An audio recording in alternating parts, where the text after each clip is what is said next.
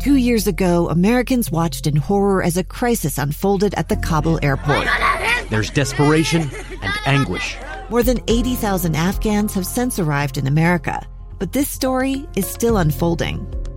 I'm Andrea Martin. In my new podcast, Stranger Becomes Neighbor, we'll find out what happens to these new arrivals in our communities. Who would help our newest neighbors? Follow us at kslpodcast.com, Apple Podcasts, or anywhere else you listen. Inside Sources.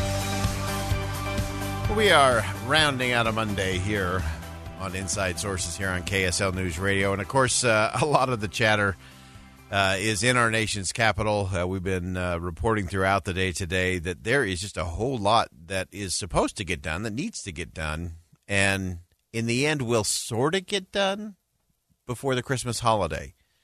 We know the things that will be done for sure will be that the government will be funded, although it's going to take us 2 steps in my estimation. I just can't imagine that Congress will do anything but kick the can down the road as it relates to funding the government.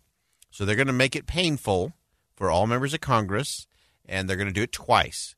So first they're going to do it coming up Friday, maybe late. They may do an overnighter, Thursday to Friday, just to show they're working. And they'll kick the can down the road. They will fund the government for a whopping 2 weeks. 2 weeks. That's all they're going to get. Some are saying, maybe to January, just so they don't have to mess with it. But I think they're going to do it in 2 pieces. So I think they will fund the government, and just think of how ludicrous that is. Think if you're doing your own budget at home, or if you're running a business and say, you know what, I think we'll just fund it for the next 2 weeks, because we can do lots of good planning around that. But that's what they're going to do. So we know that has to be done. Of course, we know that the debt ceiling has to be raised so that we can continue to pay for things we've already spent, by the way. This is not new spending. This is all based on things already spent, already out the door, need to be paid for. And we'll be equal opportunity offenders on this. Left and right have added to that debt and deficit year after year after year, and someone's going to pay for it. And sadly, it's the American people that always get hurt in that process. And then, of course, we have the 2 other components, the National Defense Authorization Act, funding of the military, which is up for debate currently on the floor of the Senate. And then we have the president's agenda that is the Build Back Better Act, which is climate and social program spending. And so all of that's coming, and Congress still thinks they're going to leave town before Christmas. And I think they will leave town before Christmas, but it will be right up to the end. Sadly, congressional staffers will have to plan and replan, schedule and reschedule flights out of town for their bosses as they try to navigate all of this stuff. And it just makes me wonder, why can we not get back to regular order?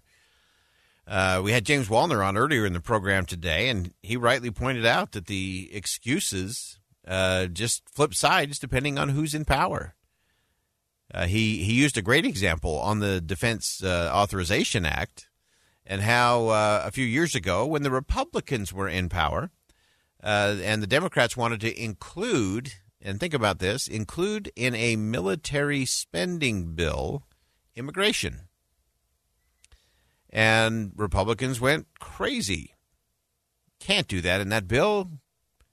And now the shoe's on the other foot. And the Democrats are in power, and the Republicans are going crazy, trying to put in all these different components in terms of immigration. And it goes back and forth. And both sides are guilty of this. And sadly, it's the American people that get hurt and harmed in all of this. And the president's not leading is the other challenge to this. He's not communicating in a way that is connecting with the American people. Again, regardless of how you feel about the policies, the communication is a mess. And it's undermining that confidence that the American people need to have. People are worried. 91% of Americans are worried about inflation getting worse, not better, in the days ahead. And most Americans, vast majority of Americans, believe that the spending coming out of Washington is going to make the inflation worse, which is going to hurt their pocketbooks, their ability to buy gas at the pump, and get groceries at the store. And so the president's got a lead on that. He punted his, speaking of punting, he punted his speech today that was going to be on the economy and supply chains and inflation. He's punted that to Wednesday, so we'll continue to watch that. But I wanted to round out our day in the midst of a lot of the frustration of what is our nation's capital and their inability to do their job as outlined in the Constitution. It's not that hard. It's not rocket science. We all get it. But I want to end on something noted today that legendary sportscaster Vin Scully turns 94 today. He was the voice, of course, of the Los Angeles Dodgers baseball broadcasts for 67 years. Think about that. And remember, baseball is not an easy one because you're filling a lot of time and you're doing it for 162 games. NFL, you got about 16 games. NBA, you got 82 games. In the National Baseball League, you've got 162 games. So that's a lot of games and a lot of time to fill on a sport that's a little more slow-moving and leisurely. And he did that for 67 years. Most people can't even imagine just living for 67 years is a good thing. Vin Scully broadcasted for 67 years. So I want to do two things today in honor of Vin Scully. First, I do want to play his final call at a Dodgers game that couldn't have been scripted better if he'd planned it. 0-1 to Charlie. Swung on a high fly ball to deep left field. The Dodger bench empties. Would you believe a home run? And the Dodgers have clinched the division and will celebrate on schedule. Leave it to the Dodgers. Charlie Culberson, a game-winning home run. What a moment to have it. And would you believe his first home run of the year? And that was Vin Scully's final regular season game at Dodger Stadium, and so appropriate that it was a walk-off high fly ball deep into the outfield for the win. Classic Vin Scully. I also want to play just real quickly. Back in April of 1976, there were two fans who jumped onto the field and were going to burn an American flag on the field. Again, this is 1976. Outfielder Rick Monday ran into center field to take away the flag from the protesters who were trying to burn it. Listen to Vin Scully's call from 1976. I'm not sure what he's doing out there. It looks like he's going to burn a flag, and Rick Monday runs and takes it away from him. And so Monday, I think a guy was going to set fire to the American flag. Can you imagine that? Well, they better lose him in a hurry. And Monday, when he realized what he was going to do, raced over and took the flag away from him. That is just classic Vin Scully, as only Vin Scully could call it. The Cubs outfielder Rick Monday, seeing that they were going to burn a flag on the field, rushed from his position and scooped up the flag and saved it from being burned on there. Vin Scully, part of so many amazing calls. And if you haven't listened to some of his comments over the course of the pandemic, he gave one early on in the pandemic in terms of what he was doing and reaching out to the American people in a way that was very personal, very touching.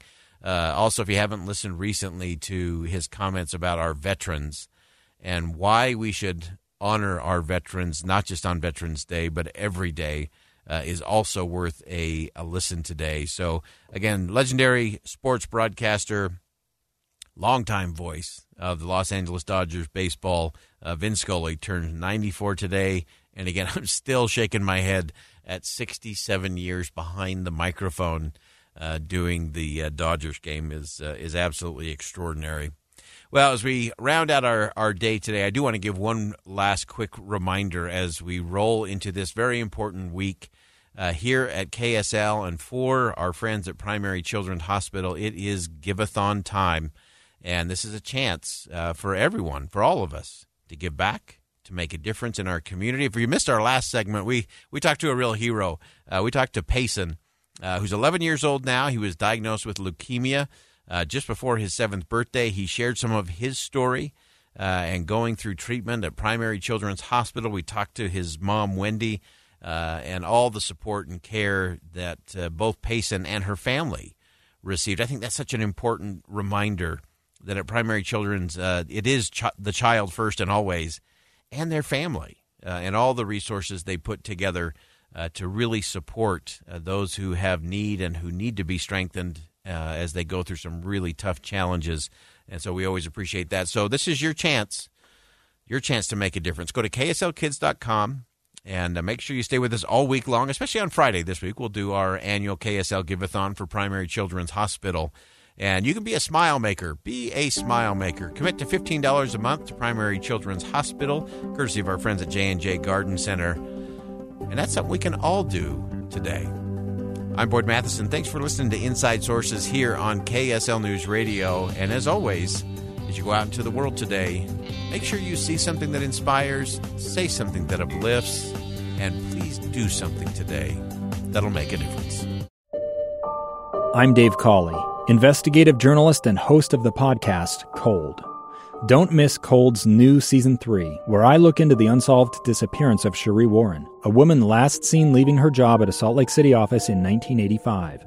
Police cast suspicion on Cherie's estranged husband and boyfriend, but never made any arrests or recovered Cherie's remains. Find Cold Season 3, The Search for Cherie, anywhere you get your podcasts.